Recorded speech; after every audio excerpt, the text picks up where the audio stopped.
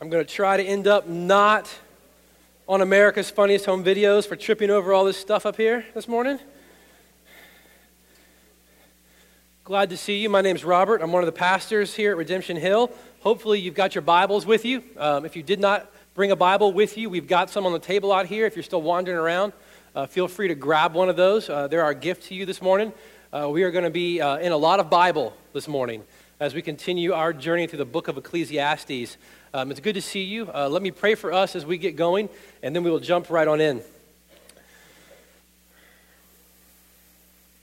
Father God, it is a continual privilege to gather here as your children, to surrender ourselves to your word, to depend upon your spirit to transform us in the here and now, in our souls and our hearts and our desires into that of your Son, Jesus.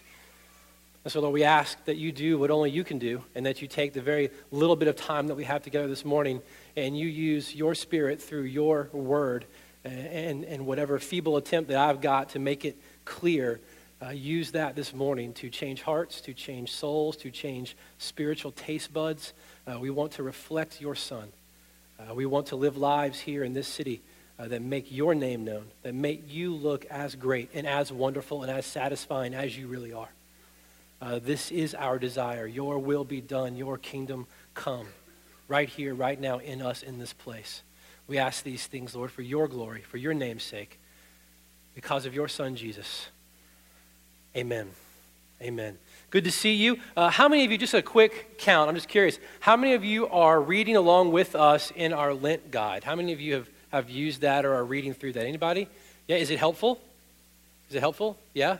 This is the second Sunday of Lent. You're in the second week of Lent, and I would encourage you, it's not a new rule or a new legalistic thing we're trying to get in place. If you haven't jumped in with us, take the time this week to go on the site, download the guide, and read along with us. You don't have to do it for the entire time. You don't have to think you missed time. You got to make up for time.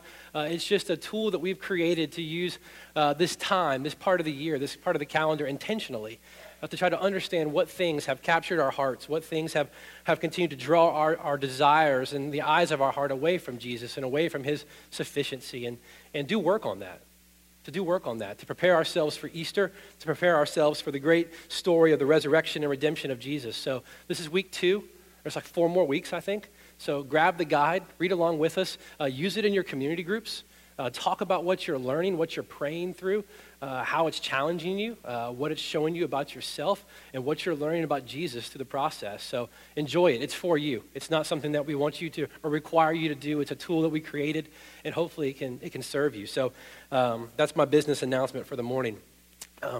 This morning, as we get into our next sermon on Ecclesiastes, I was struck by something that I read last week as I was just studying the book.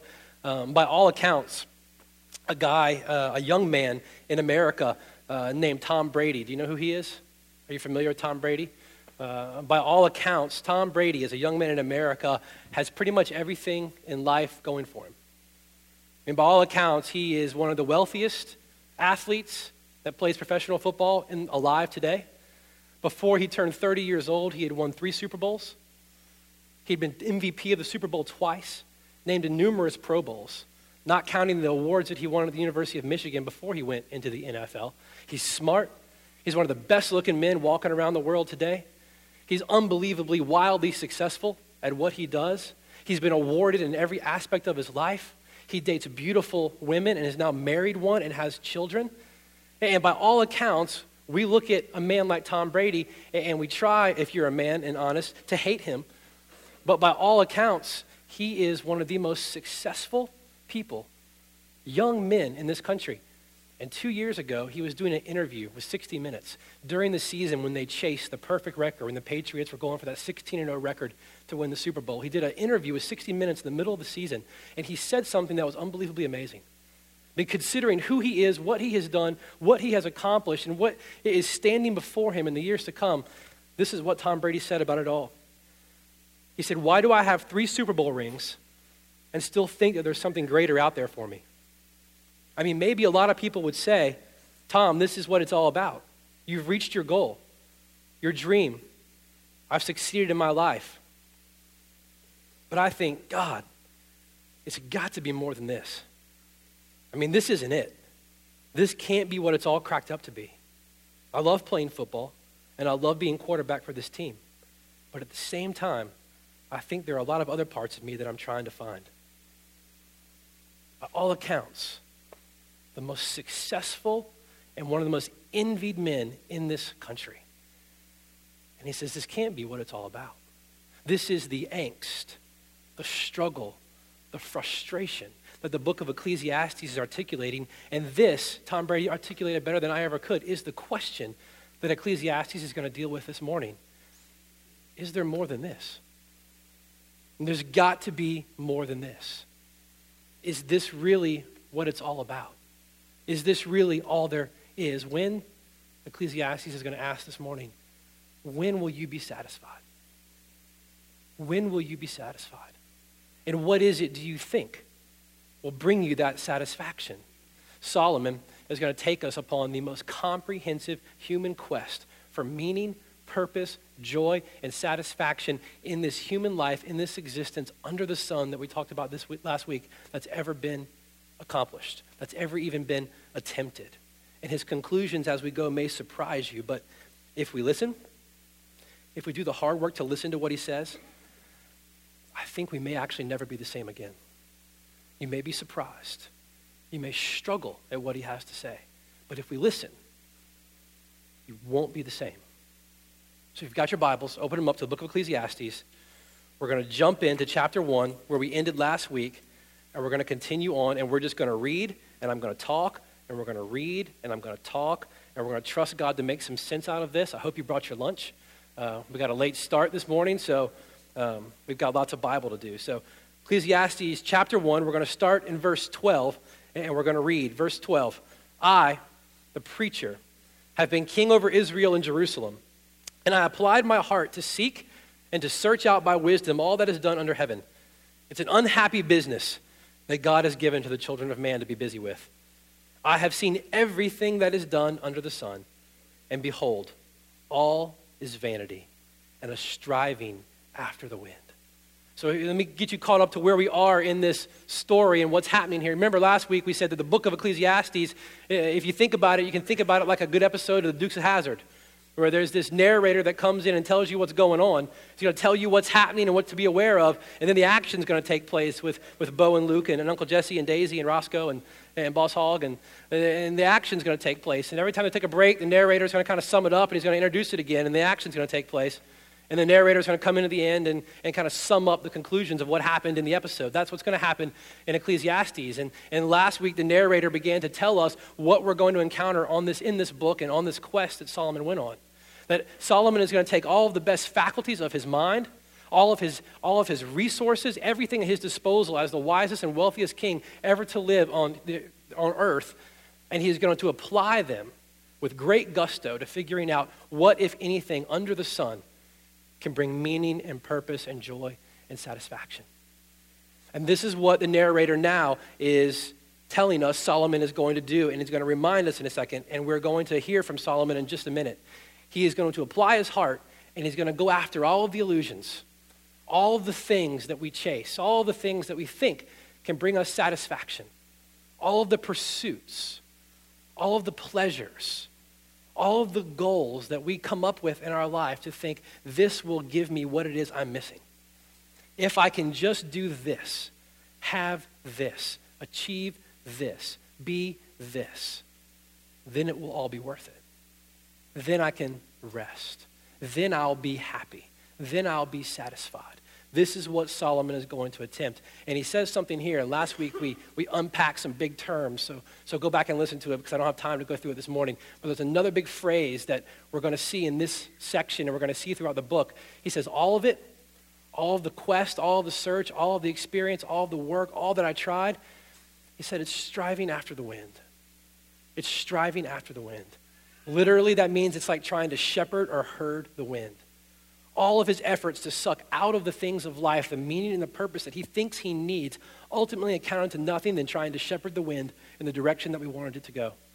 My buddy Tyler Jones down in Raleigh had a great image for this as we were talking a couple of days ago. I was telling him I was preaching this through, and he said years ago when he preached Ecclesiastes, someone told him that this striving after the wind, this shepherding the wind, was like watching a little kid try to chase down all the bubbles you blow out of a bubble wand in the wind, constantly chasing after, trying to catch them all, but getting nothing but frustrated because every time he would grab one, it would pop and there were more over here. And so they run around chasing, trying to grab. And we look like foolish children, chasing all of the things in life, trying to grab a hold of them, thinking that we can get them all. And if we were to get them, then we've got it, only to have it pop in our hand. This is what Solomon is saying that he's found at the end of his quest. Look at verse 15. Here's why he says it's frustrating. What's crooked cannot be made straight, and what's lacking can't be counted. I said in my heart, I have acquired great wisdom, surpassing all who were over Jerusalem before me. And my heart has had a great experience of wisdom and knowledge. And I applied my heart to know wisdom and to know madness and to know folly. And I perceive that this is also but a striving after the wind. It's trying to catch those bubbles like a little kid in the wind, only to have them pop as soon as I were to think I was close. For in much wisdom is much vexation, and he who increases in knowledge increases in sorrow. Here's why it's like trying to chase those bubbles. Here's why it's all frustrating. Here's why the search, the narrator is saying that we're going to look at as Solomon unpacks it, ultimately comes to the conclusion that this is just vanity, enigmatic. We can't figure it out. I don't know what the point is. It's because we think that we can straighten out what we'll find later God has made crooked.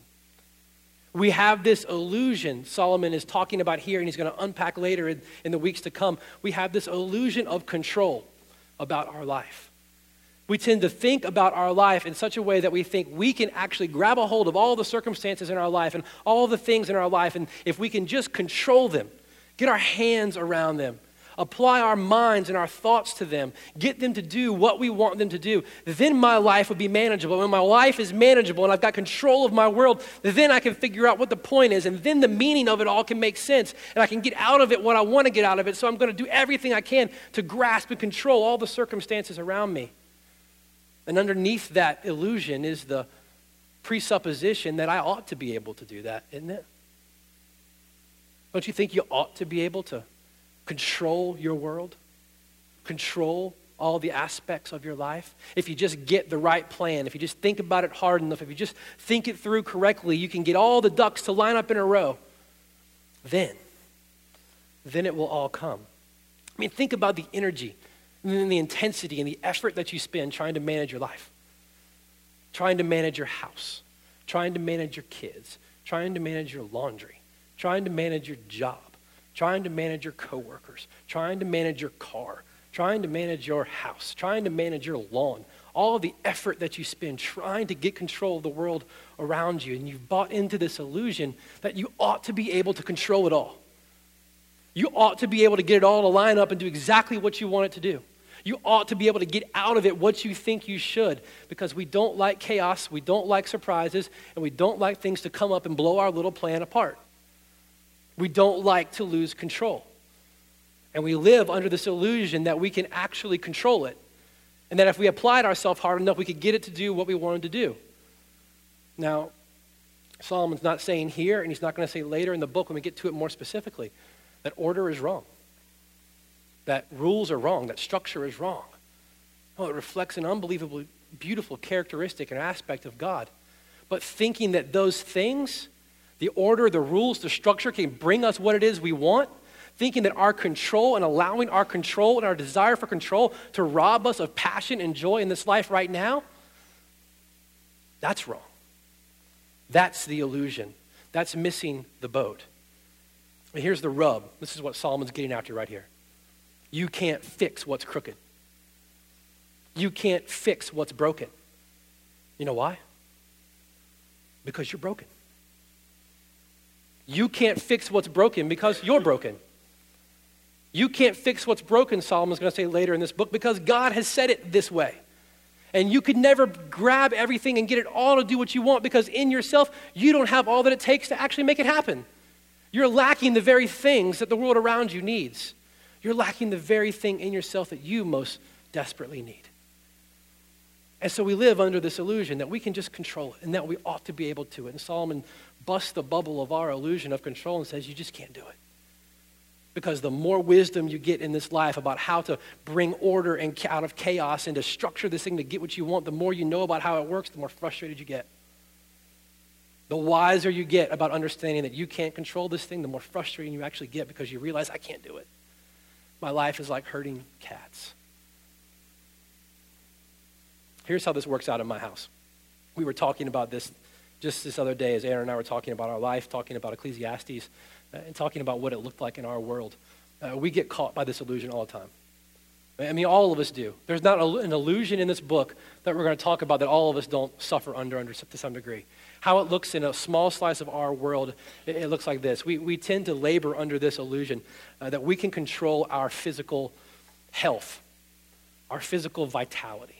Both of us are pretty healthy people. We were into healthy stuff when we got married, very active, competitive most of our life. We enjoy that kind of stuff. It's the kind of stuff we like to read and learn about. And it's the kind of stuff we like to apply our minds and our wisdom to as to how we should take care of ourselves. And since we've been married, we've probably never been more unhealthy. And the harder we try to apply ourselves to thinking that we can actually fix what's wrong and that we should be able to control how our body responds to life in a very sinful and fallen world, the more frustrated we actually get because the more we realize we can't actually do it. So the harder we actually try thinking we ought to be able to do it. And so we apply ourselves even stronger, even harder to try to fix what's going on and fix what's wrong. And here's the rub, and here's where it went into high gear, and here's where the illusion got a hold of us, and we've had a hard time wrestling out of it. And it was really this book, I think, that God brought into picture. 2 years ago, most of you know, some of you don't know, we gave birth to a son who died 8 hours after he was born of absolutely unexplainable physical deformities. Genetic tests, we did them all. Nobody could figure out why it happened. There was no answer for why his body grew the way that it did. We went all over the place. The best children's hospitals in the country, they all turned us down for care. They couldn't figure it out. And he was born and there was nothing that we could do. And so after he died and we struggled through everything and all the process of losing a child and what that means and wrestling through all those things, this control, this illusion that we ought to be able to make that right, we ought to be able to live a life where that doesn't happen again, went into high gear without us even paying attention. And so we go to the craziest doctors and we eat the strangest things and we order our life in the strangest ways, and here's what happens, and this is the grace of God, and we'll talk about how that is in just a minute when we get to the end. Here's the grace of God in this whole thing. In the last 4 months, probably at the height of this illusion, probably most deluded by the idea that we ought to be able to make that not happen again. The last 4 months, we've never been sicker in our entire life. Our 8-month-old has been on and off sick since October, and there's nothing we can do about it. The doctors haven't been able to make it better. We haven't been able to make it better. She's just a pitiful little mess.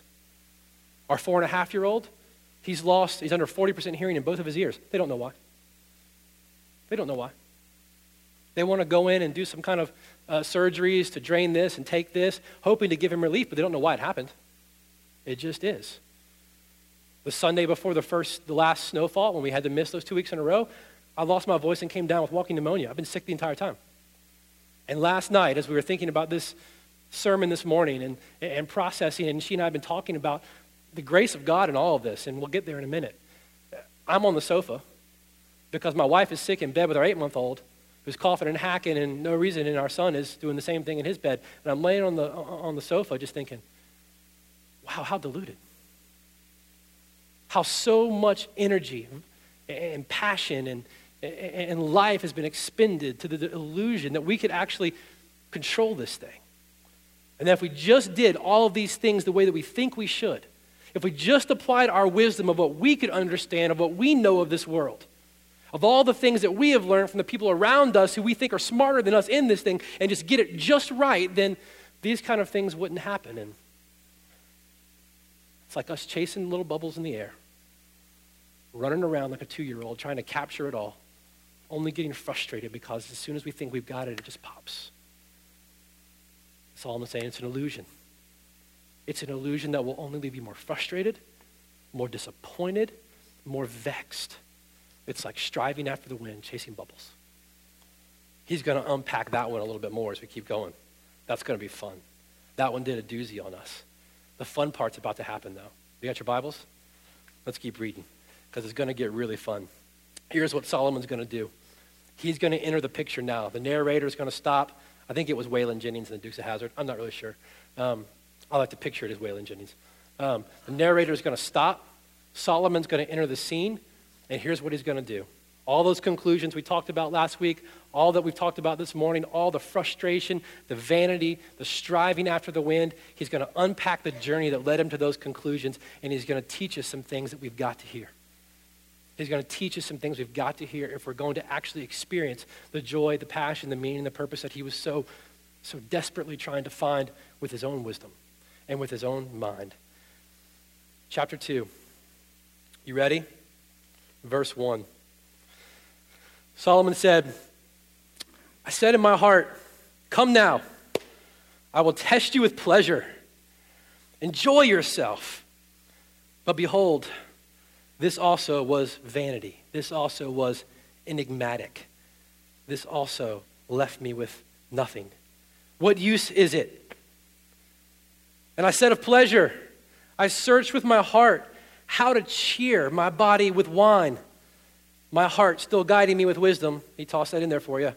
And how to lay hold of folly till I might see what was good for the children of man to do under heaven during a few days of their life. Now, listen to what Solomon is doing.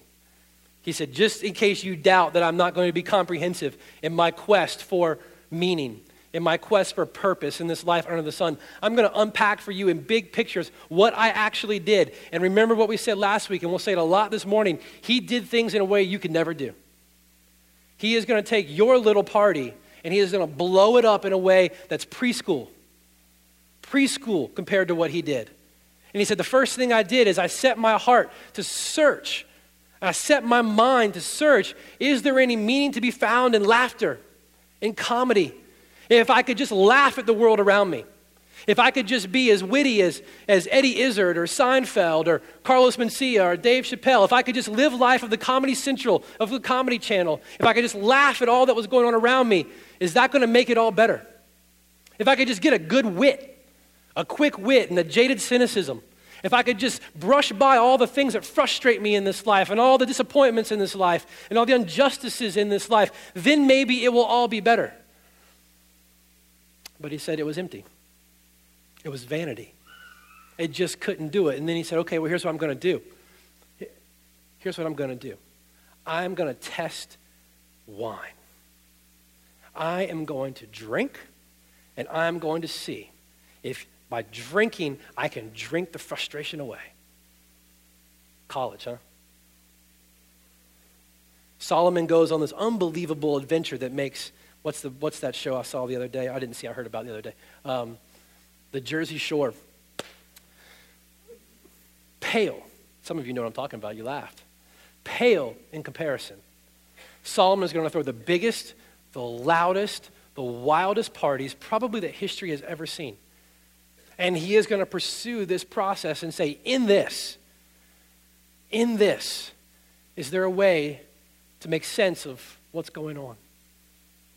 In this, is there a way to find meaning and purpose? Is this the place where I can figure out what it's all about? But he said he couldn't do it. He couldn't do it. It was just vanity. And so Solomon, you can kind of watch the progression. He's going to move from Comedy Central to MTV. He's going to move on to the Home and Garden show. And this is where probably a lot of people in here are. Listen to what he says, verse 4. That didn't get it. Wine didn't get it. Comedy didn't get it. So I made myself great works. I built houses. I planted vineyards. I made myself gardens and parks and planted in them all kinds of fruit trees. I made myself pools from which to water the forest that I planted and the trees that are growing there. Remember the question at the beginning, is this all that there is? There's got to be more than this. Solomon built himself and his wives, that we'll talk about in a little while, houses. And I want you to keep this in mind because some of you have got some sweet houses. And some of you have put some time and some work and some sweat equity into your houses. And so I want you to get a picture of just how preschool your house really is. Solomon spent 7 years building one of the great ancient wonders of the world, God's temple, Solomon's temple. Precious stones, gilded in gold, unbelievable structure. Do you know how long he spent building his own house? 13 years. 13 years with unlimited resources Solomon spent building his house and then the houses of his wives. Your house is like a dog house in the backside of Solomon's place. And he didn't just build a house. See, there's some of you that are thinking, if I could just get the house right, I don't need the rest of the stuff. I don't need the cars. I don't need the clothes. I don't need the country clubs. I don't need all those things. If I could just get the house right, if we just had a little more space, if we could just stretch out a little bit more, maybe if we just didn't have a little more space, but maybe if we lived on this street, if we could just get out of where we are now and get to this street, then everything will be okay. Then I'll actually be happy. That's all I really want. It's not much, is it? Maybe 1,000 more square feet coming off the back. Maybe an extra bathroom or half bathroom. We've got kids, don't we? The kids each have to have their own bathroom in their own room, right? What do kids do in the world if they don't have their own house, their own room, and their own bathroom? I'm not asking for a lot, just this place. Solomon built houses. Houses. And he said he didn't just build houses. That dude went out and dug unbelievable craters outside of Jerusalem, filled them full of water to irrigate the parks that he then planted for his own pleasure. Now, I've got gardening. I did gardening. I'm not a very good gardener, but we've got gardens at our house because I like messing with it. Solomon went and planted orchards, and he went and planted vineyards, and he went and planted forests, and he went and developed parks. Some of you think if you could just get a little further away, a little cleaner air, get my own little garden to get some food from. Animals running around, no wireless signals, no cell phone towers. You don't laugh. That's our weirdness. That's our jam. We'd be happy if we could do that. We couldn't hear other people and we had no cell phones anywhere. That would make us happy. Solomon said, look, I went with the back 900 acres and I planted for myself something that you could never even conceive in your wildest dreams. And I did it for myself, he said. This is no community development project. He wasn't beautifying Jerusalem. He wasn't looking for a way to better the lives of the rest of the people in the area. He said, I built for myself houses, big houses, parks, big parks, dug big craters in the ground to water my parks. You can still go to Israel today and see the pools of Solomon, these empty craters that are out in the desert that he used to irrigate his little planting projects. Lest you think that he didn't try it as well as you could try it. He wants to dispel the illusion. He wants to unmask the myth that you might be the one to succeed where he failed. He said, I did it in a way that you could never do it. And then he said this, verse 7. I bought male and female slaves and had slaves who were born in my own house. Solomon had an entourage. Solomon had a crew. All the people you watch on television, all the people that we look up to, all the people that are the heroes of this culture who have the big houses and the nice stuff and the big cars, they're nothing until they've got a crew. They're nothing until they've got a swarm of people around them to do the things for them, to keep up the things that they buy so that they can feel that they've actually made it. Listen to Solomon. He had a crew that had a crew that had a crew that had a crew that did the work that he didn't want to do. Did you get that? The Bible will record, we won't go through the detail, that Solomon had upwards of 35,000 people at his disposal. Now think about it. Some of you are getting excited. You had your own hair person, clothes person, shirt person, pant person, belt person, jacket person, fingernail person, toe person, cook, cleaner. All these people had people working for them. So your cleaner didn't do the cleaning. He had a whole crew of cleaners doing the cleaning for him. Some of you get excited. If we could just have some help. Just the occasional help. It would all be good. I don't despise anything that I've got. Just, give me some help. And you've made it when you've been able to do it. Solomon did it in a way that you will never, ever, ever be able to do. But some of you think, hey, if we could just get there, if we could just get it, that would make me happy. I would be happy. Would you be happy? I'd be happy. It'd be kind of fun. But keep going. He said, I also had great possessions of herds and flocks, more than any who have been before me in Jerusalem. Now, he just didn't have a farm. He didn't just have forests and orchards. Solomon was world-renowned for his love of horses in particular. 1 Kings chapter 4, I believe it is, you'll find that Solomon had 40,000 stalls of horses for his chariots alone. You like horses. You like dogs. You like pets. That would be nice, wouldn't it? To have some pets, to have a nice little thing. 40,000 horses just for his chariots. He said, I had all the stuff. I had all the possessions. I had all the things, and those chariots were nice, I guarantee you. Those 40,000 stallions weren't pulling 40,000 weak chariots. His chariots were the real thing. Nobody else had chariots like Solomon, I can guarantee you that. He had possessions and wealth that was unimaginable, uncalculable. There's no way to even comprehend what Solomon had at his disposal. And he said, I invested myself in all of it. I'm going to try to get to the bottom of it and see what it can do for me. He said, I also gathered for myself silver and gold and the treasure of kings and provinces. Now, for some of you, just be honest, it will all be better. Really, honestly. It'd all be better if you just had some money. If you could just get rich, however you define rich, because your definition of rich changes every 5 years probably. Because you finally get where it is you think you need to go and you realize, I think I need a little bit more. If I could just get rich, then I'd be happy. That would make all the difference in the world.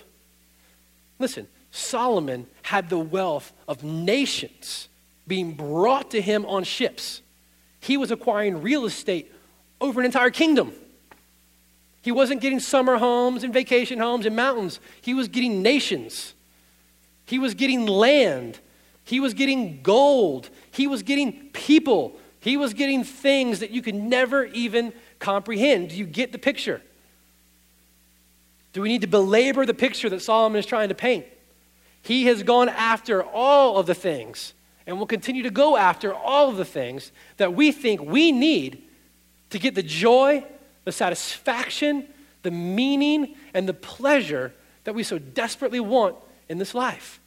He says, I got singers, both men and women. He wasn't done.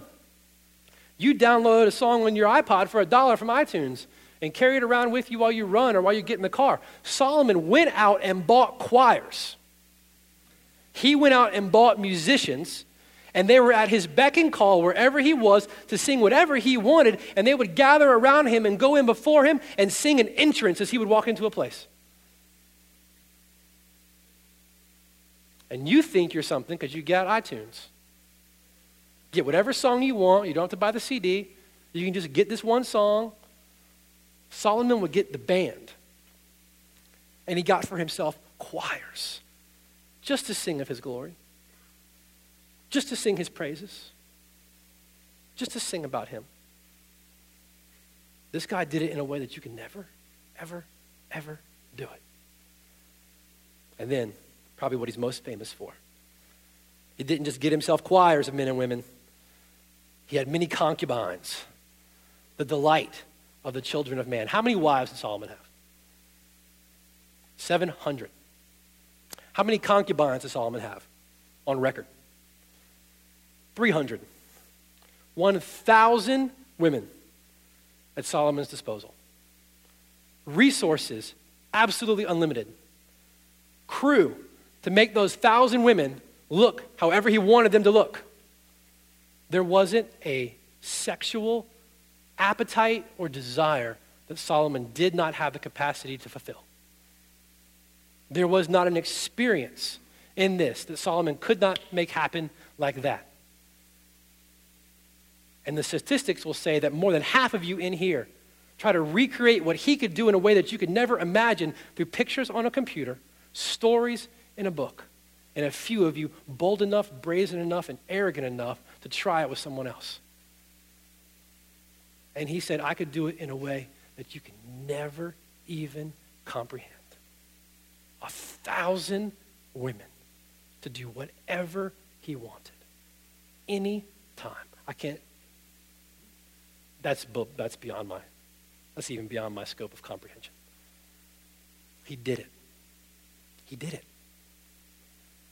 Look at verse 9. And he said, so I became great. Really. And I surpassed all who were before me in Jerusalem. Fame. If you're famous, it'd be better, wouldn't it? I mean, how do those little brats on the hills get so famous? I could do a web show. I mean, I could come up with an angle. You know, we're the only place probably in the history, I mean, I haven't studied this, so this could be a totally incorrect statement. But I would imagine we're probably one of the only cultures in the history of Western civilization where people can get famous for simply being famous. You realize that?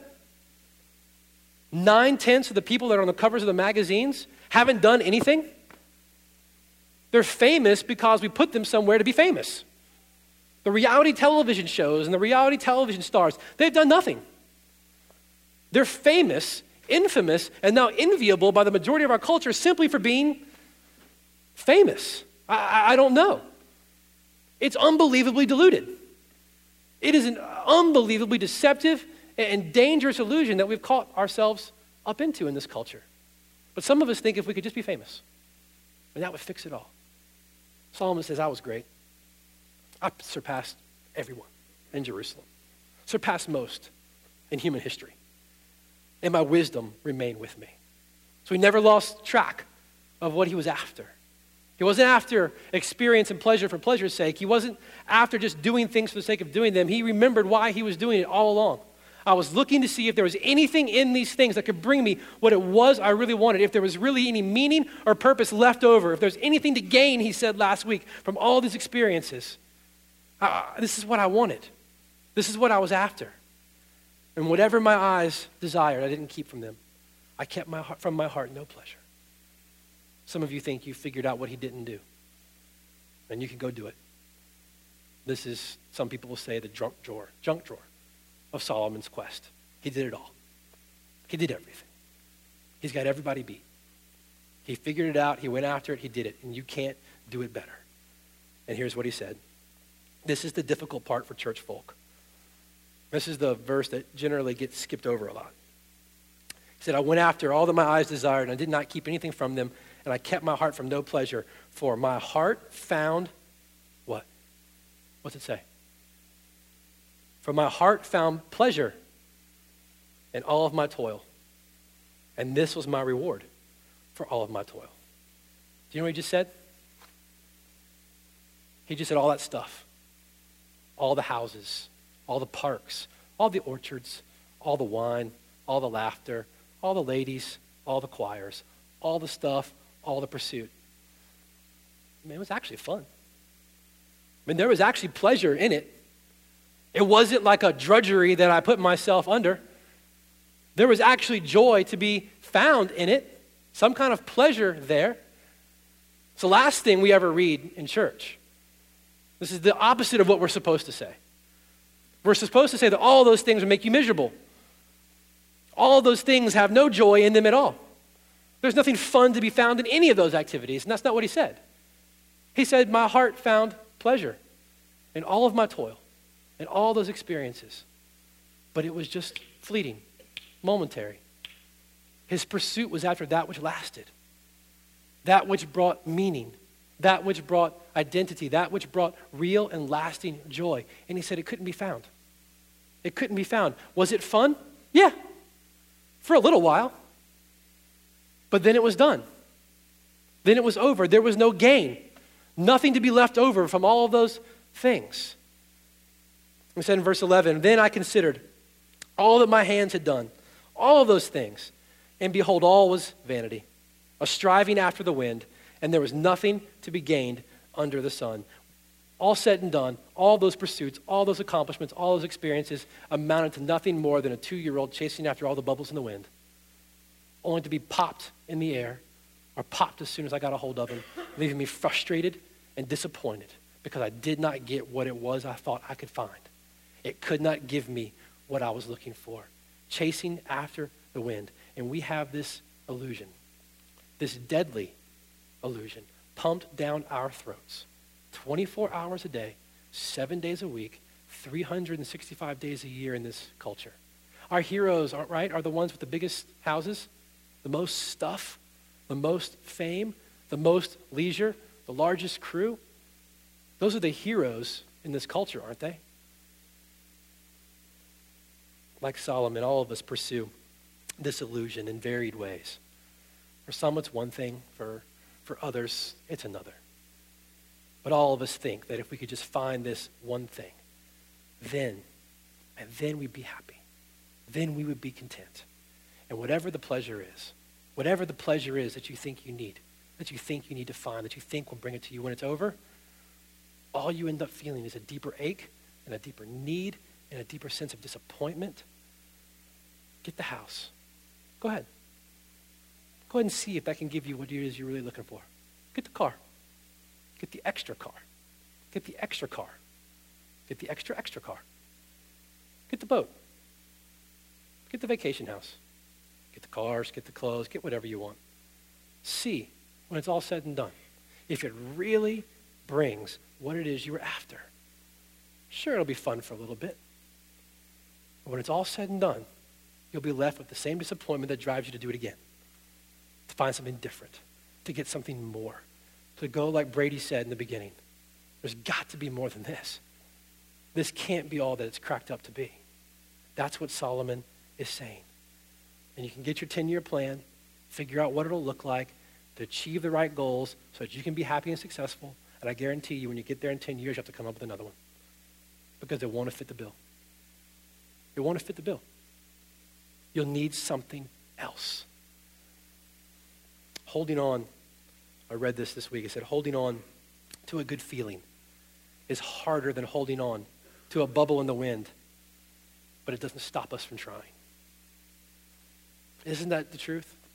Isn't that what it all kind of settles down to in this pursuit?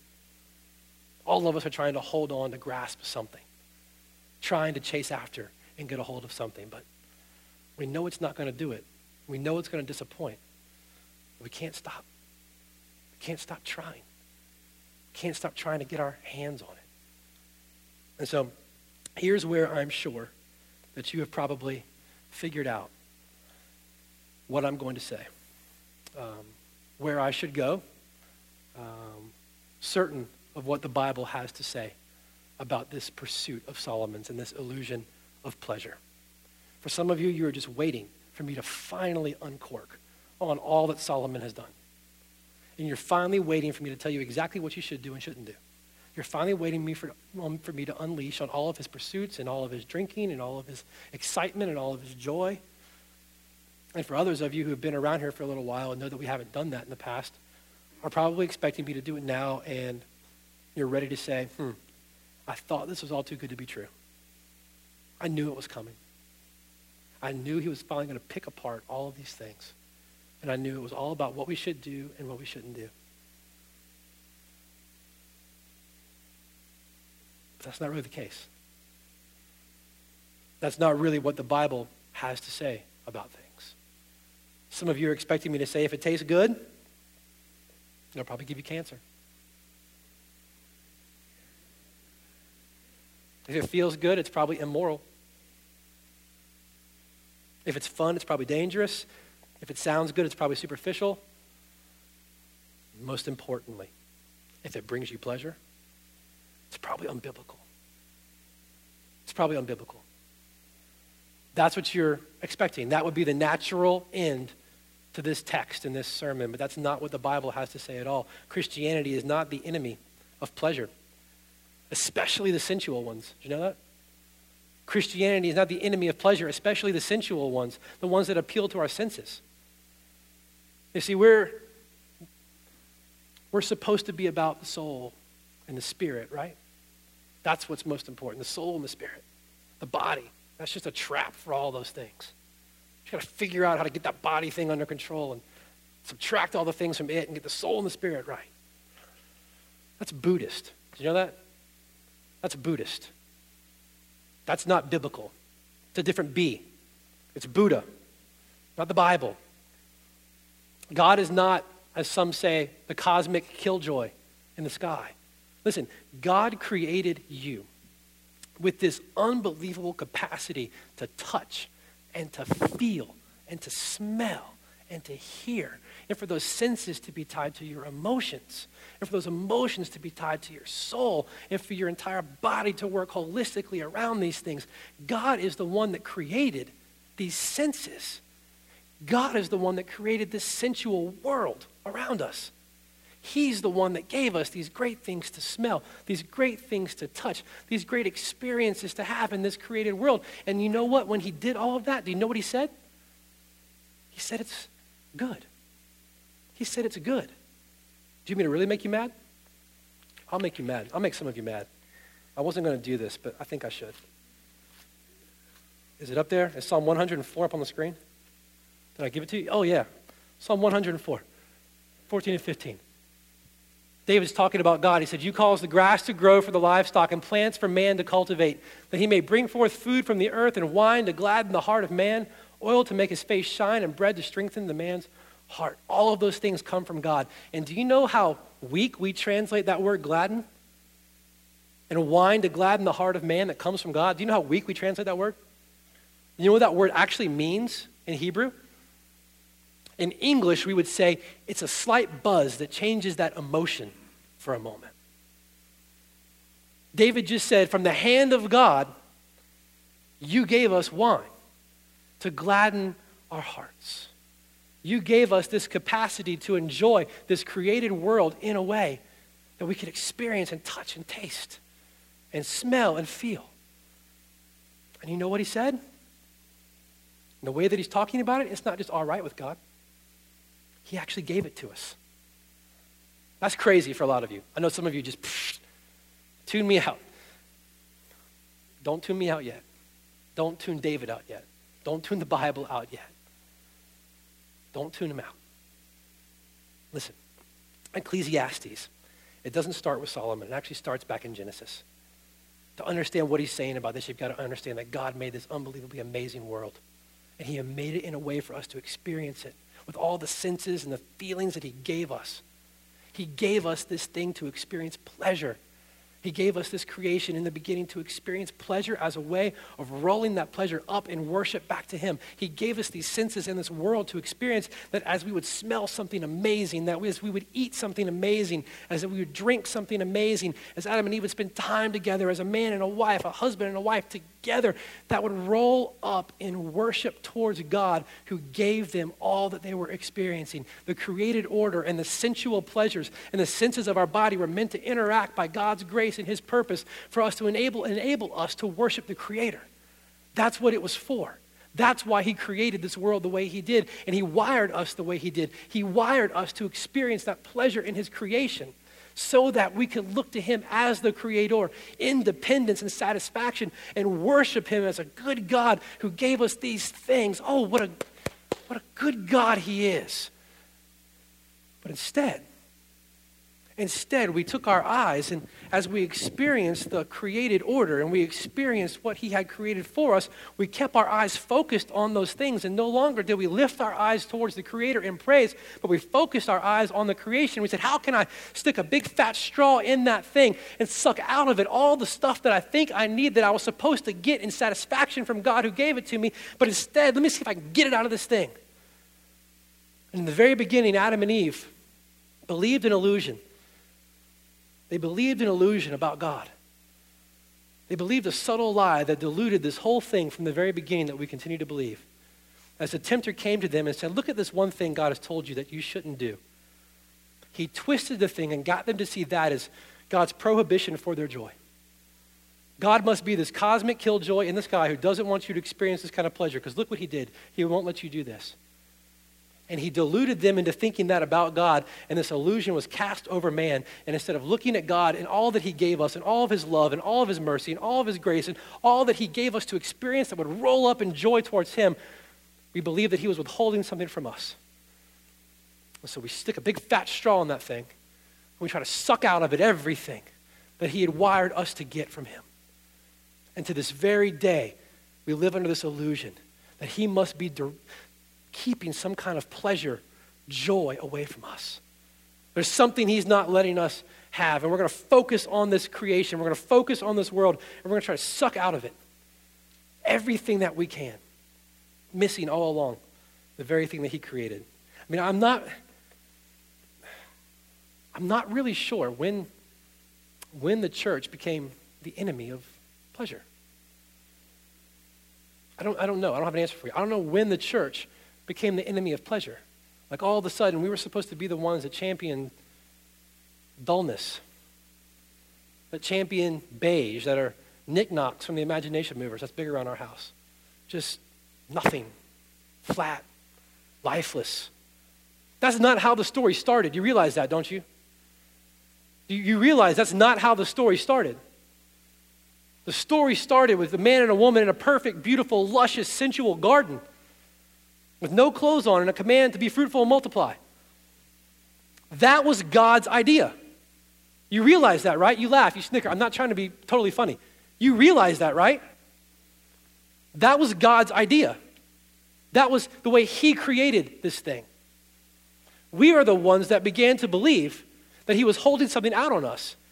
Instead of seeking that satisfaction that could only come from him as the one who gave us these things, we have tried to pull all of that out of the things that he gave us. God is not the enemy of joy.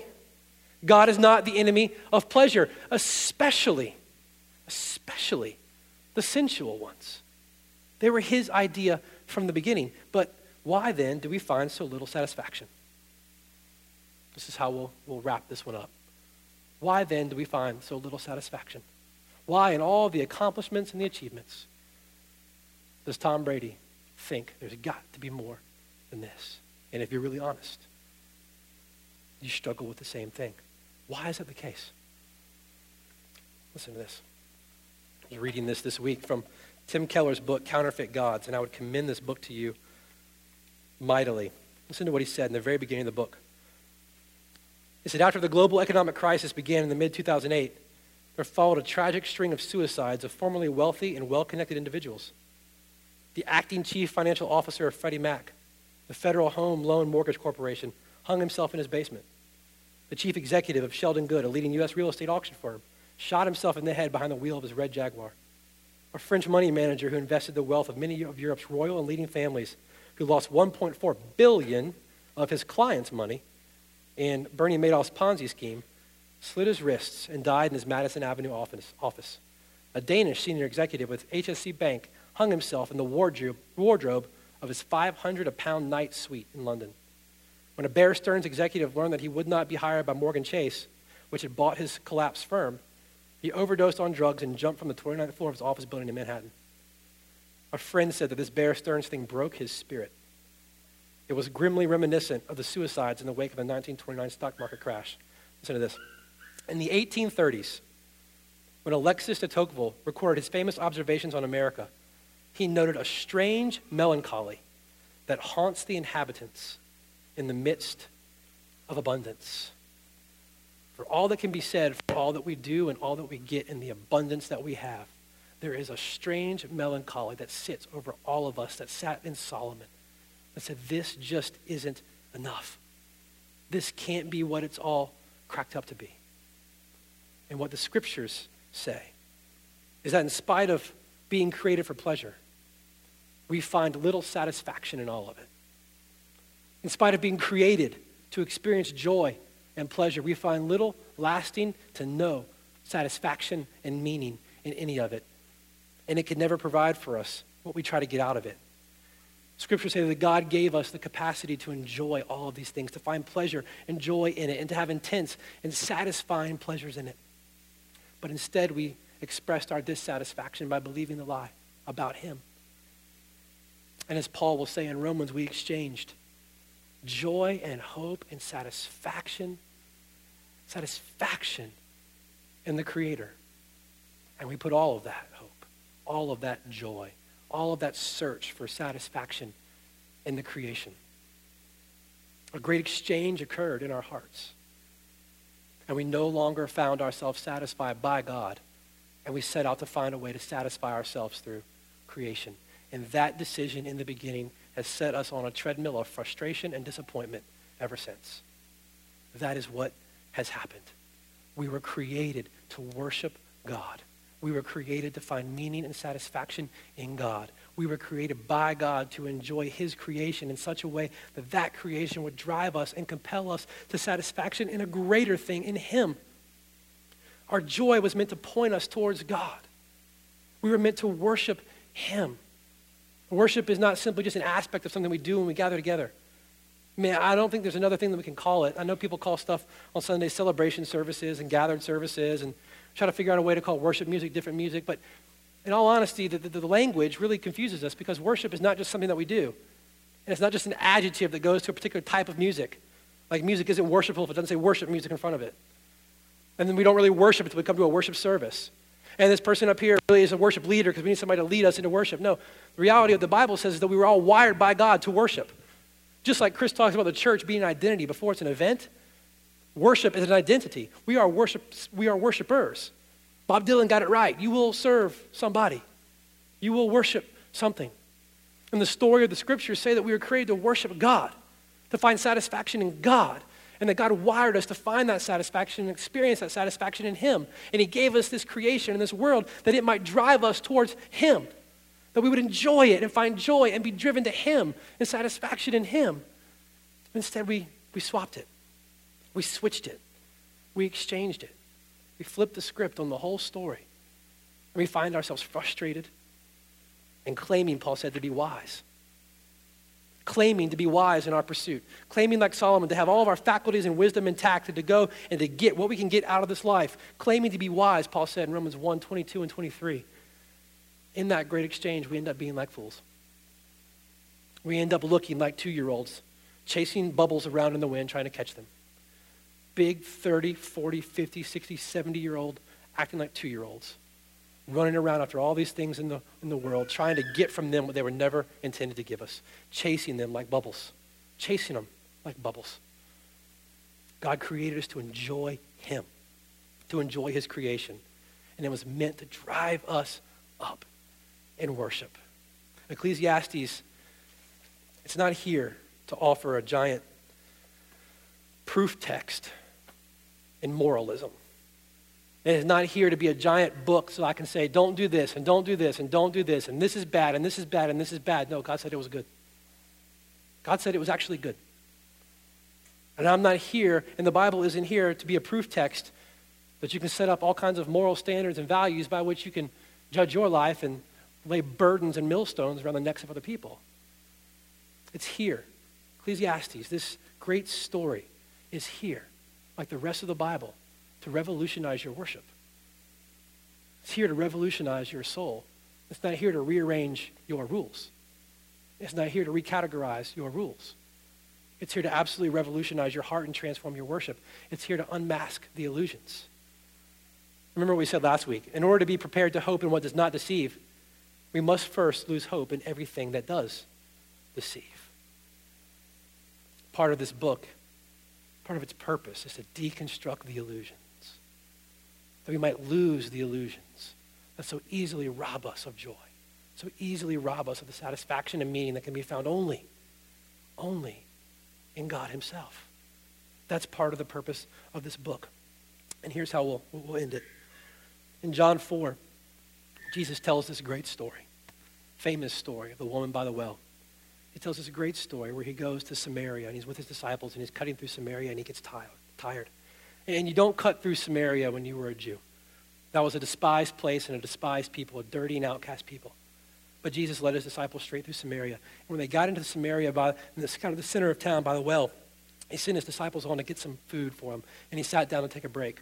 And he did it intentionally. He sat down to take a break, and he sat at the well with a lady who could only come to the well when nobody else was there because she was an outcast in the midst of an outcast society. And he sat down next to this lady, and he asked her for a drink of water. He said, "Can you give me a drink of water?" And she said, "Sure."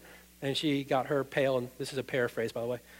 She got her pail, and she pulled up some water, and she gave him a cup of water. And you know what he said? He said, "If you knew who was asking you for water, you would have actually asked him for a drink." And she said, "How is that? You don't even have a cup. You had to ask me for water." She missed the whole thing. Jesus goes on to talk to her about water a little bit more, and he tells her this, listen. He says, everyone who drinks the water from this well, they'll all be thirsty again. Everyone who keeps coming back to the same thing will ultimately be thirsty again. But everyone who drinks the water that I give will never be thirsty again. Everyone who drinks the water that I give will never be thirsty again. You can keep trying to suck meaning and purpose out of all the things in life, but you will go back to that well over and over and over again, only to find yourself thirsty again, again, and again. Only when we drink the water that he has offered will we find ourselves satisfied at the deepest levels.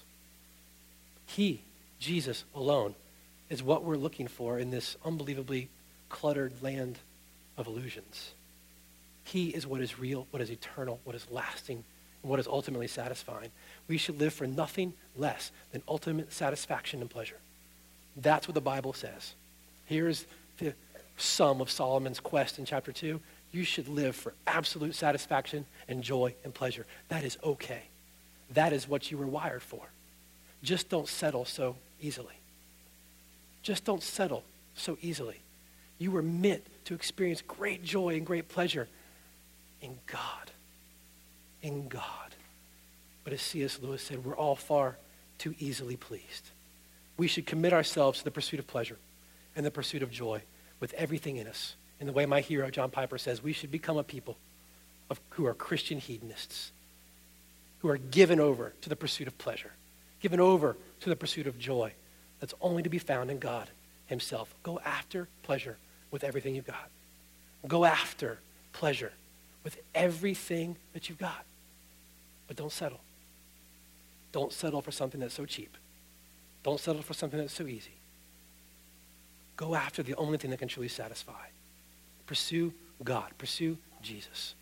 He's the one that gives lasting pleasure and lasting joy. Satisfaction is in him. And satisfied people don't need illusions. Satisfied people don't need illusions. I love my life. I love food. I love Spanish wine. Dark beer. Good fish, good steak. I love my wife. I love my kids. But they're not my God. They're not my God. I can't find lasting meaning and purpose and satisfaction and joy in them alone. Go after joy. Go after satisfaction. Be satisfied in God, because satisfied people don't need illusions. They don't need illusions. Illusions are for the dissatisfied. So go after satisfaction. Go after joy. Go after it with everything you've got. That's my prayer for us in this, that we would be a people who would pull that big straw out of our pursuit of things in this life, and we would find our joy in Jesus alone. Let me pray for us. Father, thank you for the way that you created us. Thank you for the way that you created this world. Thank you for the miracle of joy and the capacity to have pleasure. Father, please forgive me and forgive us for settling too easily, for settling on things that could never give what we ever wanted, that could never give what it was we were looking for. Lord, let us be satisfied, and let us be satisfied in you. Let us be satisfied in who you are for us in your Son. Let us find lasting joy there. Let us find lasting peace there. Let us find pleasures forevermore, as your word says, from your right hand. Let us be a satisfied people in the midst of very unsatisfied people. Lord, and let that satisfaction that's in our lives spill out. And let it draw people towards you. Let it be the greatest witness that we have to, Lord, your glory. Let our satisfaction in you be the greatest witness that we have to your greatness. We ask these things, Lord, in your name. Amen. Now is normal for us. We take a minute or two just to reflect, just to sit and be